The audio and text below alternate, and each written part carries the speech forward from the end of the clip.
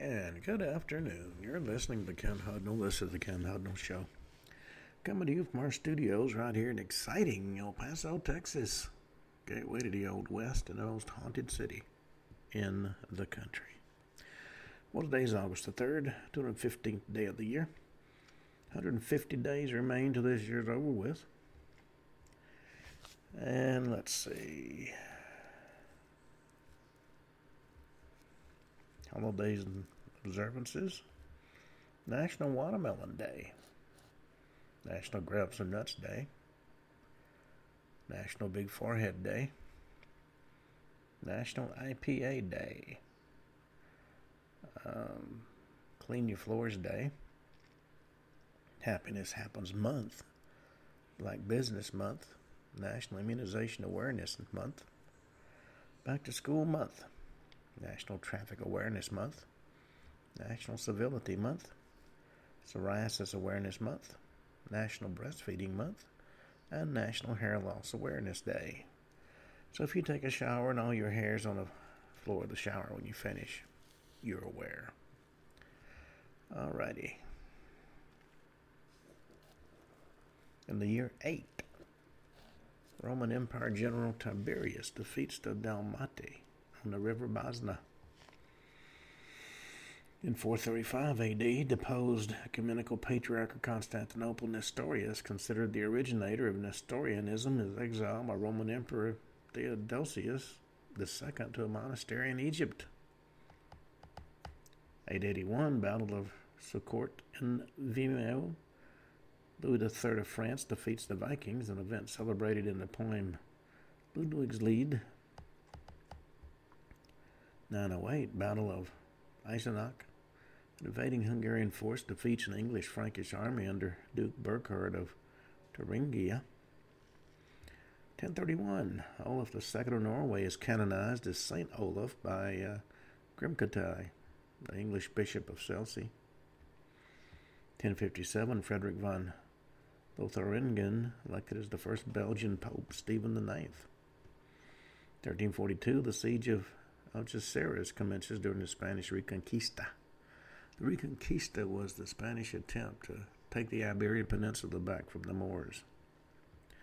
1492, Christopher Columbus set sail from Palos de la Frontera, Spain. That was his first voyage. He was going to sail west and find India, which was to the east.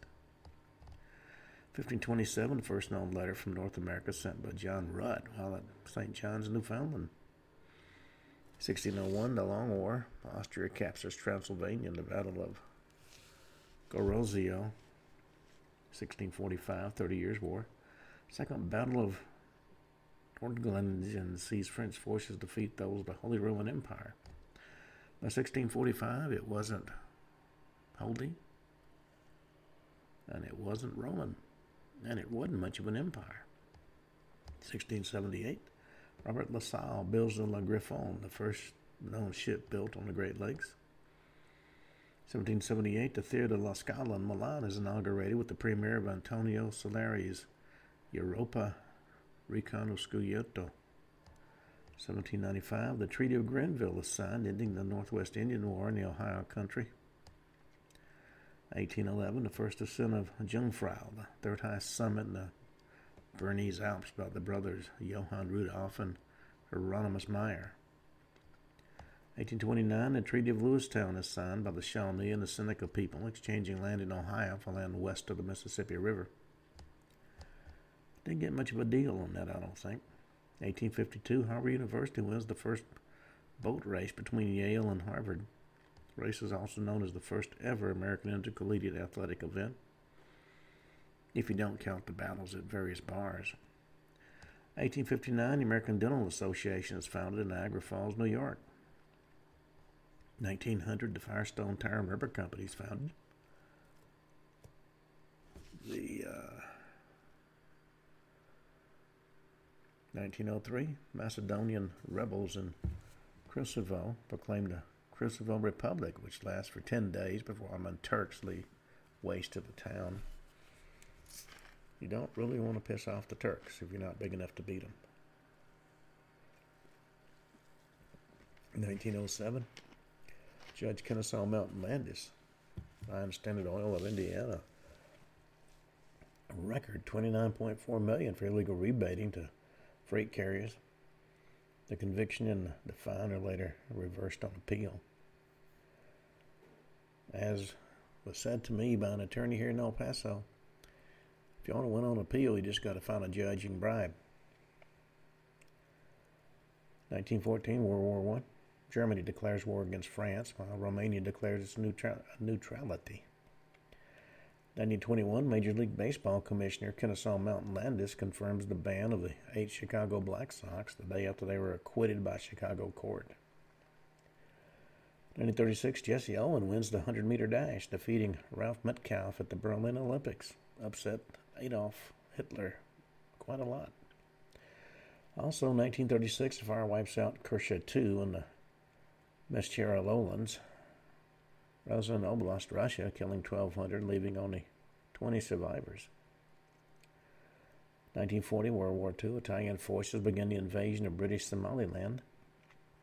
1946, Santa Claus Land, the world's first themed amusement park, opened in Santa Claus, Indiana. 1948, Whittaker Chambers accuses Alger Hiss of being a communist and a spy for the Soviet Union. The Alger Hiss, for those that are not familiar with the name, was an American government official accused in 1948 of having spied for the Soviet Union back in the 30s. Now, statute of limitations had expired for espionage, but he was convicted of perjury in connection with this charge in 1950. Before the trial, Hiss was involved in the establishment of the UN, both as a U.S. State Department official and a UN official. Later on, he worked as a lecturer and author. It was Whittaker Chambers, a former U.S. Communist Party member, who testified under subpoena before the House Un-American Activities Committee that Hiss had secretly been a communist while in federal service. Now, Hiss, of course, denied the charge and sued Chambers for libel. And during the pretrial discovery process in the libel case, Chambers produced new evidence allegedly indicating he and Hiss had been involved in espionage. So, since you can indict a ham sandwich in front of a grand jury, a federal grand jury indicted Hiss on 2 counts of perjury. After a mistrial due to a hung jury, Hiss was tried a second time and in January 1950 found guilty and got 2 concurrent 5-year sentences, which he eventually served 3.5 years. Now, the bottom line is, could you believe what Chambers had to say? Everything was circumstantial. The 1995 Verona papers provided evidence for the theory that Hiss was a Soviet spy.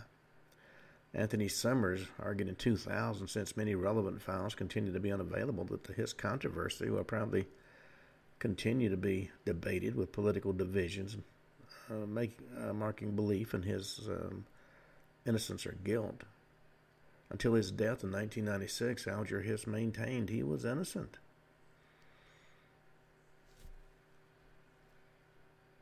Now, it's just like the situation right now with former President Trump. The prosecutor Smith is throwing everything he can against the wall. And that's how the feds do it. If they want to get you, they can either do it in court or bankrupt you with attorney's fees.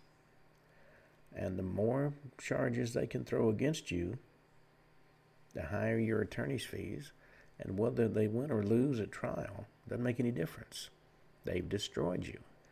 And when they've got 50 or 60 charges against Trump, they'll offer him a deal. Agree not to run, and we'll drop the charges. Because they got an unlimited budget, they don't care. They're spending taxpayer money.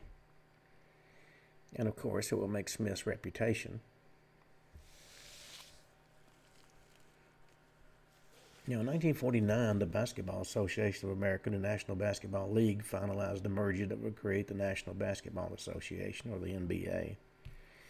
1958, the world's first nuclear submarine, the Nautilus, becomes the first vessel to complete a submerged transit of the geographical North Pole. 1959, Portugal's state police force, the PIDE, fires on striking workers in Bissau, Portuguese Guinea, killing over 50 people. 1960, Niger gains independence from France. They just made headlines with their the presidential guard overthrew the president, and the head of the presidential guard became the new president. Biden tried to intercede and have the president back in his office, and he was told, "You don't own us. This is our country. We make our decisions." 1972, the U.S. Senate ratifies the Anti-Ballistic Missile Treaty. 1975, privately chartered Boeing 707 strikes a mountain peak and crashes near Agadir, Morocco. Kills 188. 1977, Tandy Corporation, also known as Radio Shack, announces the TRS-80, one of the world's first mass-produced personal computers. I had one of those. It was a nice little computer. 1981, Sinhalese opposition parties under the leadership of Mamadou Dia launched the Anti-Imperialist Action Front. 1997, Oued El Had and Mizrara massacre in Algeria. A total of 116 villagers were killed, 40 in Al El Had and 76 in Mizrara. Also in 1997, the tallest freestanding structure in the Southern Hemisphere, the Sky Tower in downtown Auckland, New Zealand, opens after 2.5 years of construction. 2004, the pedestal of the Statue of Liberty reopens after being closed since the September 11th attacks. 2005, President of Mauritania, Maoula Ould Sid Ahmed Taya, is overthrown in a military coup while attending the funeral of King Fahd in Saudi Arabia. 2007, former deputy director of the Chilean secret police, Raul Iturriaga, was captured after having been on the run following a conviction for kidnapping. 2010, widespread rioting erupts in Karachi, Pakistan after the assassination of a local politician. 85 were left dead and at least 17 billion Pakistani rupees, that's about $200 million, in damages were done during the rioting. 2014, a 6.1 magnitude earthquake kills at least 617 people and injures more than 2,400 in Yunnan, China. Also in 2014, the genocide of Yazidis by ISIL begins. 2018, 2 burqa-clad men killed 29 people and injured more than 80 in a suicide attack on a Shia mosque in eastern Afghanistan. 2019, 600 protesters, including opposition leader Yubov Sabal, are arrested in an election protest in Moscow, Russia. And also in 2019, 23 people are killed and 22 injured in a mass shooting in El Paso, Texas. That is the Walmart shooting. And you have no idea the corruption that came to light in the legal system regarding the trial judge and some of the other shenanigans that took place.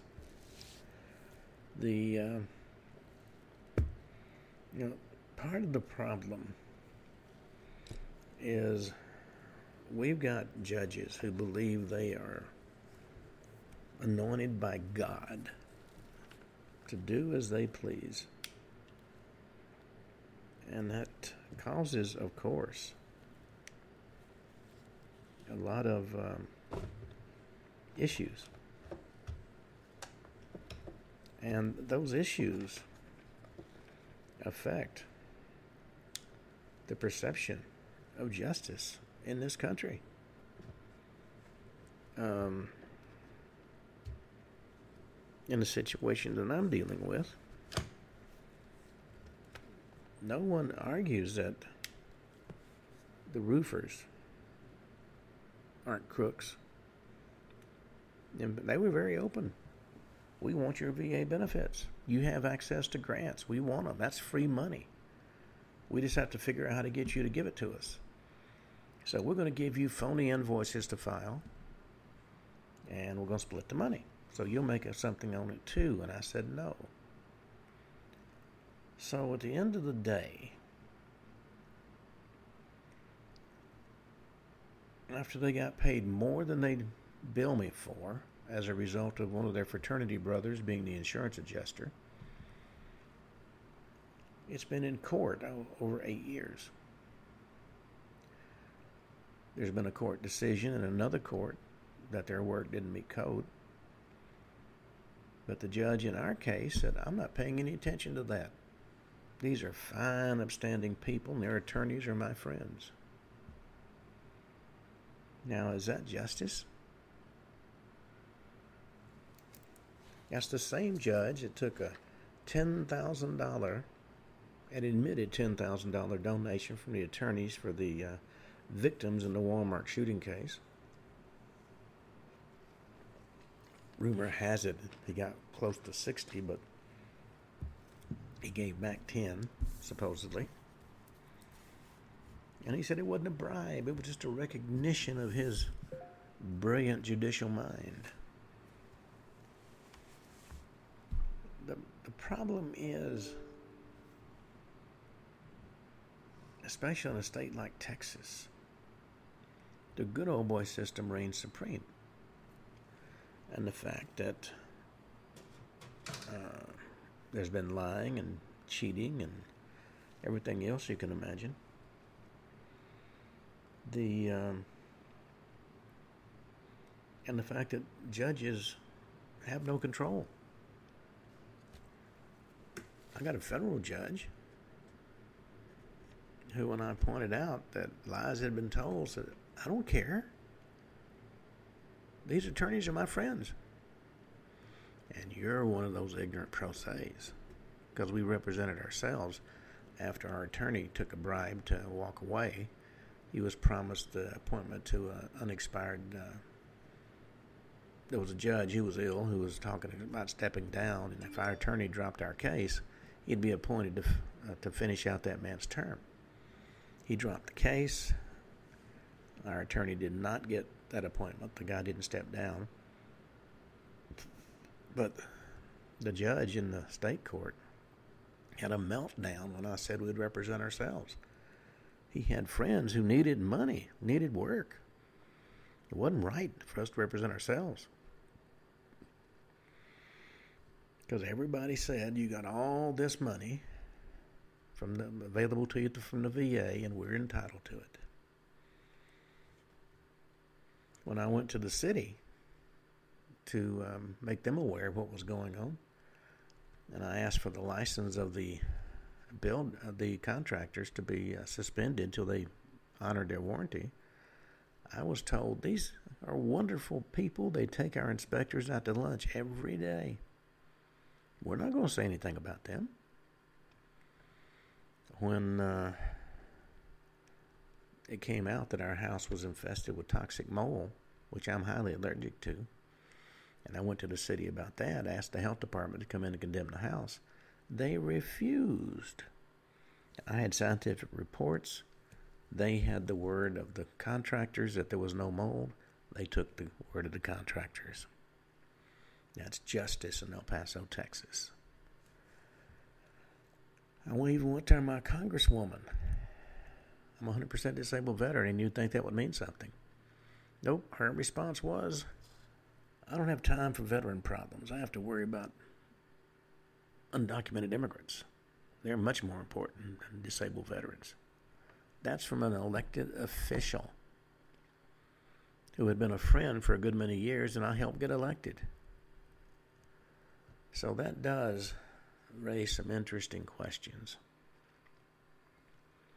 I went to the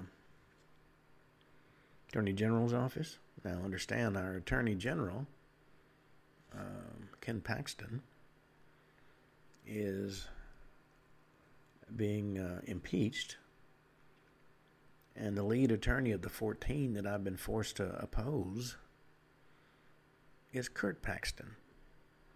I am told they're related. I don't know that for a fact. But the Attorney General's office, in spite of the fact that criminal activity took place that crossed state lines, said, we don't care. The VA, I said under one of their programs that they would pay a contractor to fix the house. he did a worse job than the crooks. And when I went to the VA and I said, well, what's the story here? Oh, he's a wonderful guy. He's a veteran himself. He wouldn't do you wrong. Well, to be a contractor in the state of Texas, at least in El Paso, you got to post a $25,000 bond. You got to have liability insurance, and you got to get a permit from the city to install the roof. The contractor that was recommended by the VA, and I got an email from them saying it, and at the bottom they say nothing we say should be looked at as a recommendation. Then why send it? And I'd ask them for somebody they thought was honest. Well, their honest contractor forged my name to the contract and then sent it in to them, and they accepted it, even though he signed the wrong name. Never posted the bond, didn't have liability insurance, and didn't bother to get a permit from the city to install the roof. When I asked why, he said, the city doesn't like you, so they wouldn't issue it. So this is for your benefit that I did all this. He extorted several $1,000s from me because, the prices had increased and the VA said he had to get the money from me. I mean, one lie after another, and it was done in such a sophisticated manner, he did it before. And the VA has done everything but adopt him to protect him. And they have lied and lied and lied and lied. I pointed out fraud, waste, and abuse to the Office of the Inspector General, both by telephone and in writing, several times, and the IG refuses to investigate. I mean, it's just unbelievable, the criminality that the VA has indulged in to protect those who screw the disabled veteran. Supposedly, the VA was created to help and protect the veteran. Not under Biden. It's what you can get. Alrighty. Well, we've been talking about the CIA. And we were talking yesterday when we ran out of time about the Iran-Contra scandal. It nearly brought down the Reagan presidency. And December 1986, a three-judge panel, acting on the request of Attorney General Edward Meese, appointed Lawrence Walsh as special prosecutor to investigate the Reagan administration's actions. In addition, Congress held hearings into the matter, but couldn't get the Director of Central Intelligence, William Casey's testimony because he suffered seizures shown before he was supposed to testify. Bob Woodward, the journalist, wrote a book about what he called the CIA's secret wars. He claimed he interviewed Casey on the latter's deathbed and that the DCI knew the Reagan administration was, with the agency's help, funding the Contras with profits diverted from selling weapons to Iran. That's why it was called Iran-Contra. Several people questioned Woodward's claims, including Casey's own widow and members of the late DCI security detail, but Woodward maintains that the conversation happened. Investigations resulted in several convictions and severely damaged Reagan, who was at best viewed as being out of touch with what was going on in his own administration, and at the worst that he was criminally involved. But you didn't see Smith running around trying to prosecute him. So the last 2 years of his presidency wasn't as dynamic as it could have been as a result of this. George H.W. Bush, his successor, wrote in his diary he was one of the few people who knew all the details of the program, but later on, when asked, he said he didn't know anything about it. He pardoned 5 members of the Reagan administration who had been convicted of crimes related to Iran-Contra, as well as Caspar Weinberger, who resigned as Secretary of Defense over charges including obstruction of a congressional investigation and making false statements. Now, he hadn't gone to trial yet, but he got a pardon anyway. Now, like your typical banana republic, Donald Trump is being prosecuted with everything the U.S. government can throw against him, I believe, to keep him from running against President Biden. There'll be a trade offered, in secret, with non-disclosure agreements, that if he doesn't run, all charges will be dropped. Now, if it comes, my wife and I know Trump. In fact, we lived in Trump Tower for several years. And a lot of what's been thrown against him is absolute crap. And it's done simply because that's how the feds prosecute a high-profile individual. Throw everything they can against him, whether it's truthful or not. Bankrupt him with attorney's fees, destroy his career, and then offer a trade to get what they want. December 24th, 1991, a little less than 3 years after his administration left office, Reagan's goal of winning the Cold War came to pass when the Soviet Union was dissolved. However, the end of the Cold War raised questions about what need, if any, the U.S. had for an intelligence agency in the post-Cold War world. After all, the CIA came into existence in 1947 as part of the U.S. crusade against the Soviet Union, and that crusade was now over. In addition, the capture of several high-profile spies in the CIA during the 80s and 90s tarnished the agency's reputation.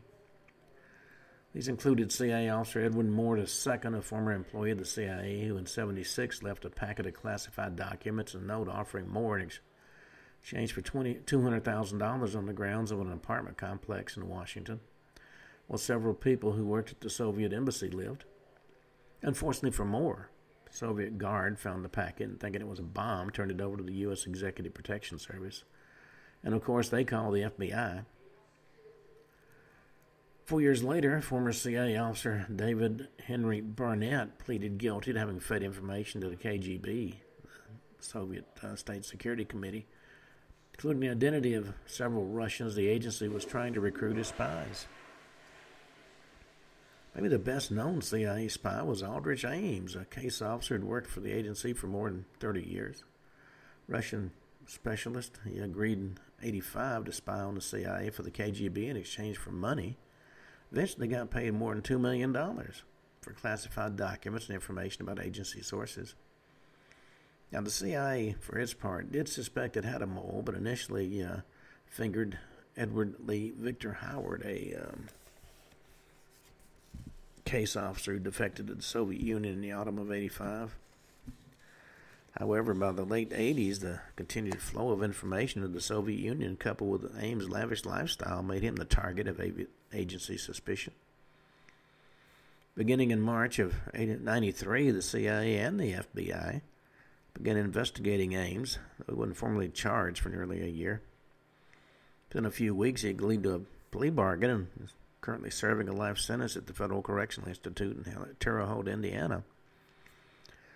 Now, the Ames spying case was a major embarrassment for the CIA. It was compounded when DCI James Woolsey disciplined but didn't fire or demote 5 active and 6 retired agency personnel. Response at the Select Committee on Intelligence, later called woefully inadequate. Woolsey resigned a few weeks after that declaration, but less than 2 years later, another CIA officer, Harold James Nicholson, was arrested for selling U.S. intelligence to Russia. Nicholson had joined the CIA in 1980 and served as a branch chief in the agency's counterterrorism center. He cooperated after his arrest and was sentenced to 23-plus years in prison in 1997, but in 2008 pleaded guilty to charges of conspiracy after it was discovered had used his son as a courier to pick up money from Russian officials due him for previous spy work. Well, debts have to be paid, of course. In short, the CIA suffered many setbacks in the last years of the Cold War, and there was an uncertain future facing it in the 90s. But a series of devastating terrorist attacks on a Tuesday in September 2001 gave the agency a new purpose and a lot of support. And of course, the question becomes, why didn't they know about the attacks?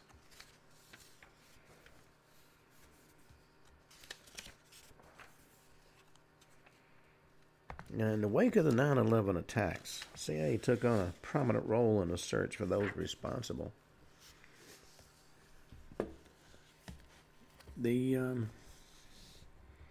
Now, nobody denies that the terrorist attacks that took place September 11, 2001 represented both a major intelligence failure and an opportunity for the agency. In the wake of the attacks, President George W. Bush often turned to the intelligence community, including the CIA, to prosecute what he called the war on terrorism, utilizing cutting-edge technology, such as unmanned aerial vehicles or drones. The CIA operated around the world and played a leading role in U.S. incursions in Afghanistan and Iraq, as well as helping to locate and neutralize Osama bin Laden under President Barack, look at me, I'm a god, Obama. Today, more than 3/4 of a century after its founding, the CIA remains the United States' premier intelligence agency. You know, the sad thing is, on the one hand, we're spending billions trying to anticipate terrorism in all its forms, while the president throws open the border and says, come on down. President Obama made the promise of $50,000 in benefits to anybody who comes. We've got, 85%. I was told the other day by somebody who's in a position to know that over 70% of Mexico is empty. All those people are here.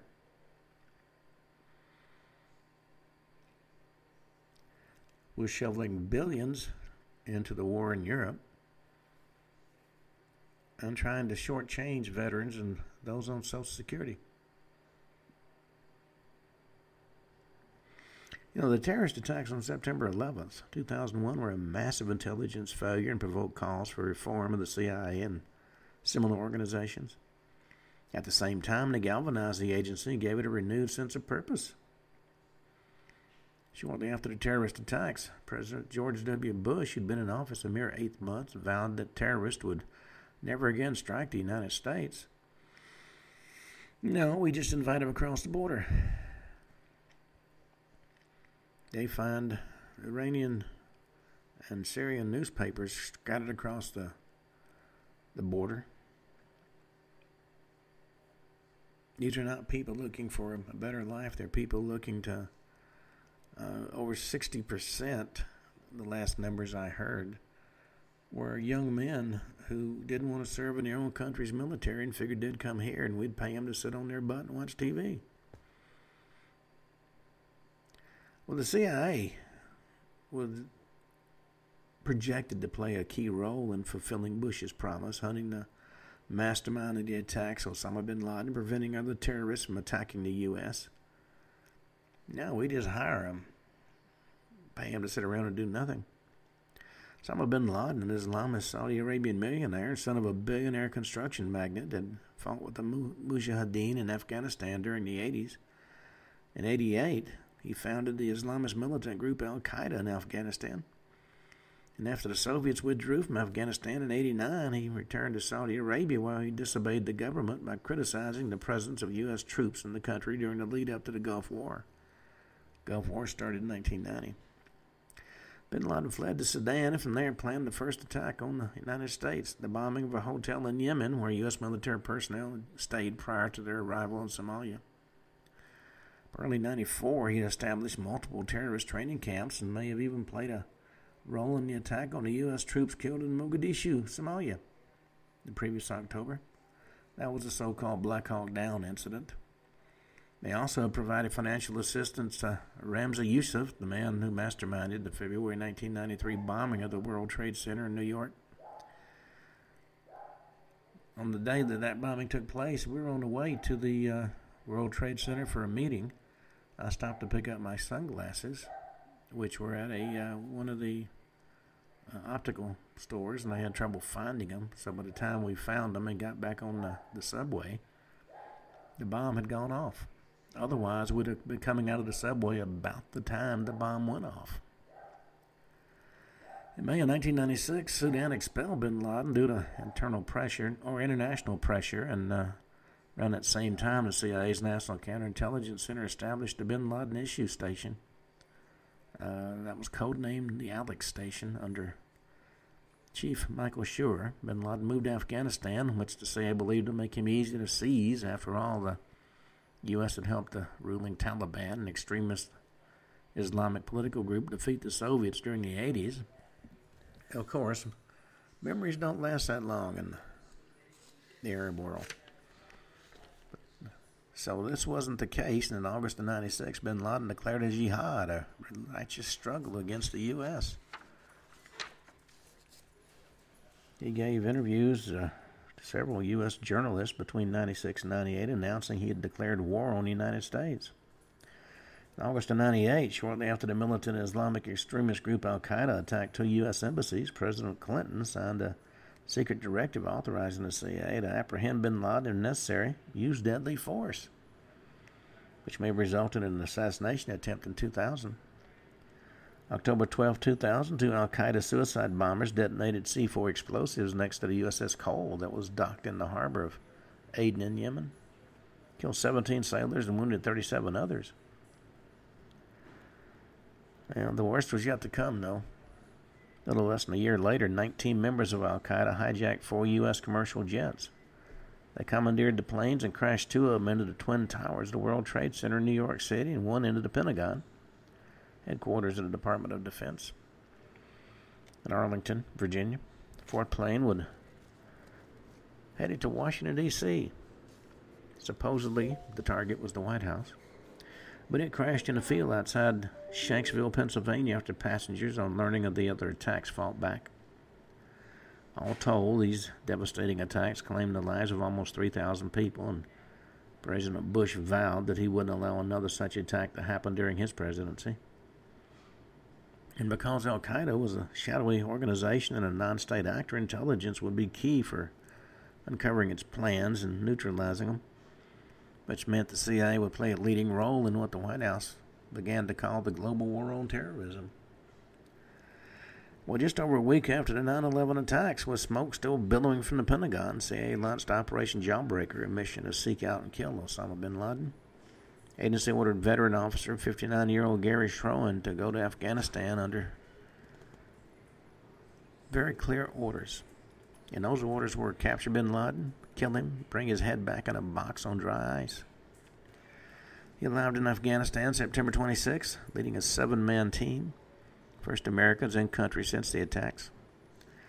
And they worked with the Northern Alliance, a loose-knit group of Afghan factions opposed to the ruling Taliban. November 2001, Schroen was replaced by Gary Bernstein. And although the team ultimately failed to capture or kill bin Laden, who escaped through the mountainous Tora Bora region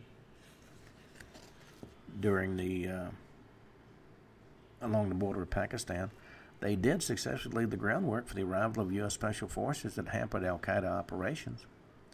Recognition of Schroen's success, which DCI George Tenet called the CIA's finest hour, agency turned the Russian helicopter that had flown his team into Afghanistan into a memorial to the operation at the agency headquarters in Langley, Virginia.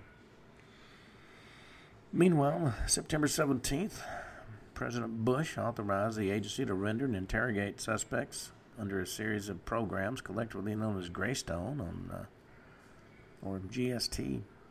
These highly secret programs are also compartmentalized, meaning few people are aware of all the details. So Greystone eventually grew into the largest post-Cold War CIA operation, and DCI Tenet exercised considerable autonomy.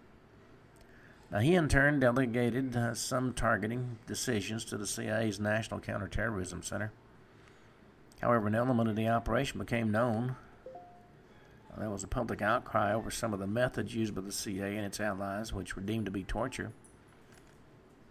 Particularly noteworthy was waterboarding, an interrogation technique in which water is poured over a cloth covering a detainee's mouth and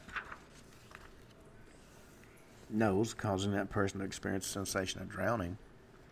These techniques became the focus of sustained criticism and prompted the Senate to launch an investigation into the CIA. You know, what would have been a better use of terror would have been requiring them to listen to congressional debates hours on end. They'd go insane. Another controversy engulfed the agency about its role in the intelligence that the Bush administration used to convince Congress and the American people to support a preemptive invasion of Iraq. Although Iraq had nothing to do with the September 11th attacks on the United States, elements within the Bush administration saw an opportunity to neutralize a long-term thorn in the United States side. And once it became clear the president was keen on taking military action against Iraq, the CIA's intelligence estimates reflected a desire to provide Bush with the evidence he needed, namely proof that Iraq was a threat to the U.S. because the country had an active weapons of mass destruction program. Initially, CIA reporting on the issue was heavily qualified, but as the report worked its way up the national security hierarchy, many of these qualifiers were stripped away, making the intelligence look more reliable than it actually was. However, DCI Tenet also played a role, telling President Bush in 2002 it was a slam dunk that Iraq was actively producing and stockpiling weapons of mass destruction.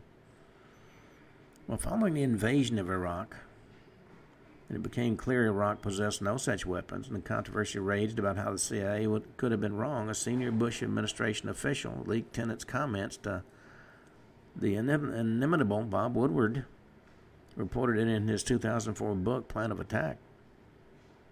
Tenet resigned weeks after the book was published, and in his own memoirs claimed that the comment was taken out of context.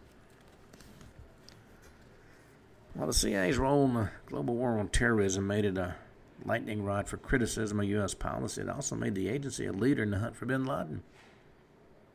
That hunt ended nearly a decade after 9/11 when U.S. Navy SEALs breached bin Laden's compound in Abbottabad, Pakistan.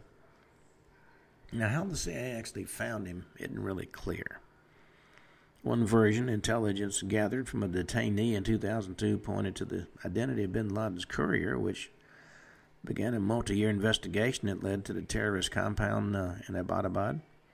2015, investigative journalist Seymour Hersh claimed in the London Review of Books that the United States had actually been tipped off to bin Laden's location by Pakistan's Inter Services Intelligence, which had kept the terrorist under house arrest since at least 2006. The Inter Service Intelligence agency had hoped that by turning him over to the U.S. authorities, it would ingratiate Pakistan to the Obama administration, which would increase foreign aid. Whatever the truth might be, what happened next is not in dispute. May 2nd, 2011, 23 members of DevGru, that was formerly SEAL Team 6, that had been, for lack of a better term, sheep-dipped,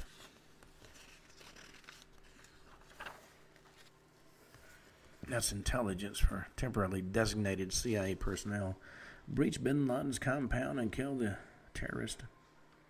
Operation Neptune Spear, so-called because the SEAL's insignia is a trident or a three-pronged spear, was a CIA-led operation that was carried out in collaboration with the Joint Special Operations Command. After identifying bin Laden's body, the Americans transferred it to the USS Carl Vinson for burial at sea. They didn't want his body to become a monument for would-be terrorists. Congress passed and President Bush signed the Intelligence Reform and Terrorism Prevention Act of 2004, which created the cabinet-level position of Director of National Intelligence, to whom the Director of Central Intelligence reports. The DNI, as he's called, is the President's primary intelligence advisor, though U.S. U.S. policymakers continue to rely on the agency for actionable intelligence and covert operations. Today, the CIA is a far cry from the Ivy League preserve it was reputed to be in the 40s and 50s. It boasts of its commitment to hiring diversity and proudly hosts 15 agency resource groups designed to offer support to CIA employees. These include the agency network of gay, lesbian, bisexual, transgender officers and allies. Basically, like so many other things, plays a major operation. Then, of course, there's the Blacks in Government Agency, the Umoja, or Unity in Kiswahili chapter, Council of American Indian and Alaska Natives, Women's Coordination Board. Now, more than 21,000 people work for the CIA, and that accounts for about a fifth of the approximately 107,000 individuals employed by the United States 18 intelligence agencies. But as you can see from these resource groups, rather than selecting the best and the brightest, we don't have to worry about such things as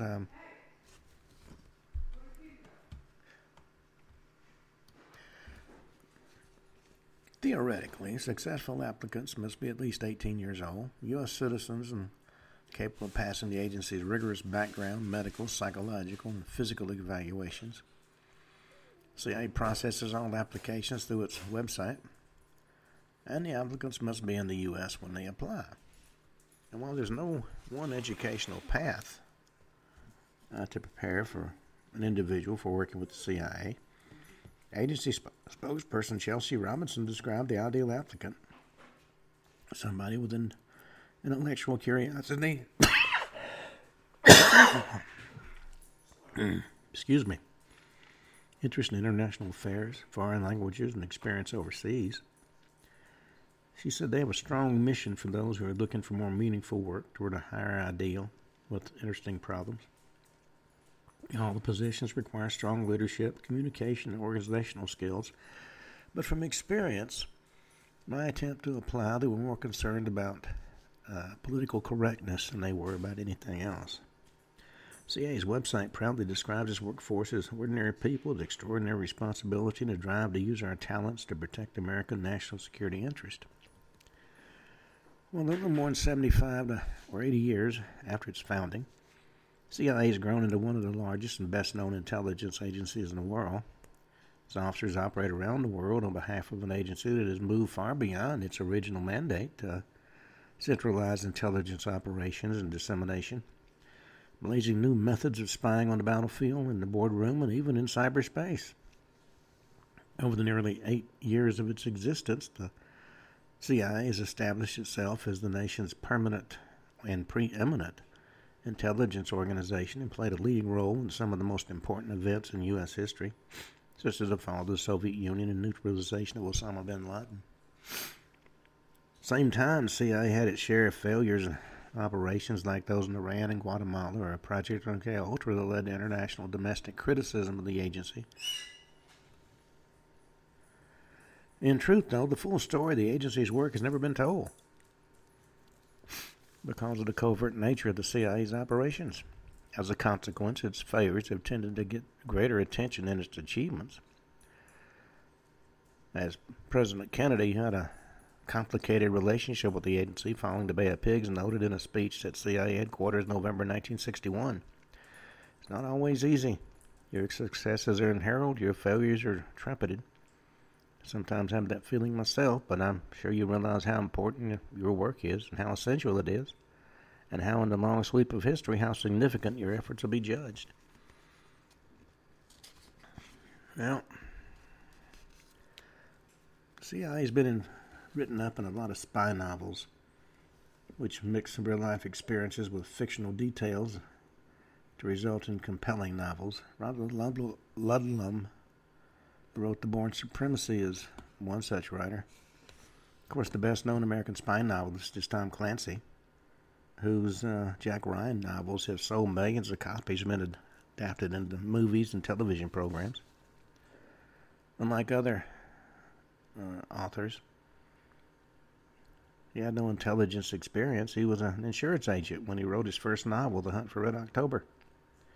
It came out in 1984 and went into a bestseller status, launched him into the top tier of American novelist.